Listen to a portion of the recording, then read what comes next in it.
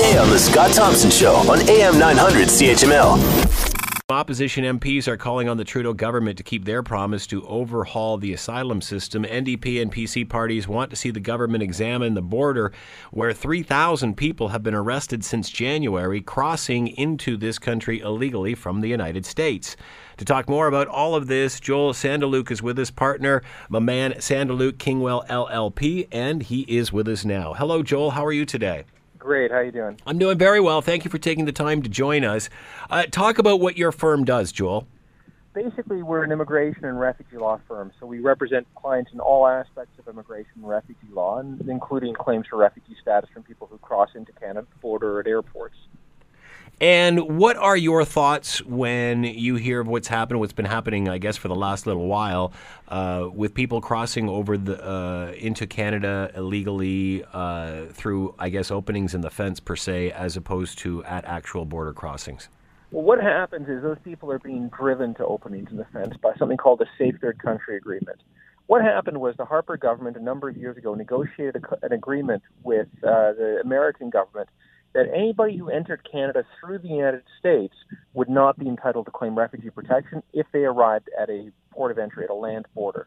Now, there's exemptions, right? So some of the exemptions are if you have family members in Canada, you can come to Canada and have your claim determined.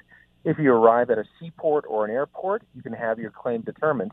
Or if you make a claim from inside Canada, which is if you sneak in and you present yourself at a Canadian office inside the country, you can have your claim determined. So what's happening is, along the border, places like Emerson, Manitoba, or on the West Coast as well, instead of crossing at a land border crossing where they'd be examined by immigration immediately, people are moving just a little ways away to a farmer's field or a railway track or something like that and entering Canada, and they're being intercepted by the police as they enter the border that way. And what that basically means is they're entitled to have their claims determined.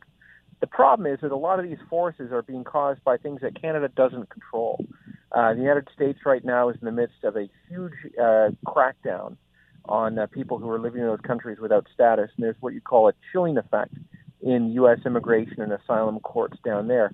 A lot of people feel it, and what's happening is a lot of people are, desperate, and they're being driven north, and that's really what's happening. So does the system need overhauling? Yeah, the system really does need overhauling. What happened was the last government made some major changes to the refugee determination process. They created a refugee appeal division. They also imposed incredibly strict timelines for people who claim refugee protection when it comes to basically gathering evidence and presenting their case. So what's happened is a massive backlog has built up, and the board is slowly working its way through them. They also have what are called legacy cases. So legacy cases are cases that are left over from the old system that are slowly working their way through the process. In some cases, these delays can be years. Now, ideally, what was supposed to happen is under the new process, most refugee claims were supposed to be in and out of the door in about 90 or 120 days. That in and of itself is no longer happening. But then on the back end, you've got a lot of people who made their claims before the Conservative Party made their changes, whose claims have now been languishing in some cases for many, many years.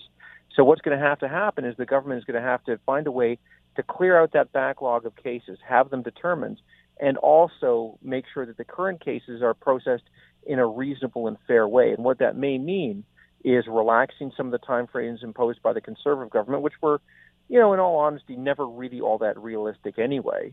And then also, clearing out the system by either identifying claims that are particularly well-founded or identifying other cases where people have maybe left the country or gotten married to Canadians and gotten their status in other ways. But one way or the other, there's a massive group of people who are just not being looked at right now. Want to hear more? Download the podcast on iTunes or Google Play and listen to The Scott Thompson Show weekdays from noon to 3 on AM 900 CHML.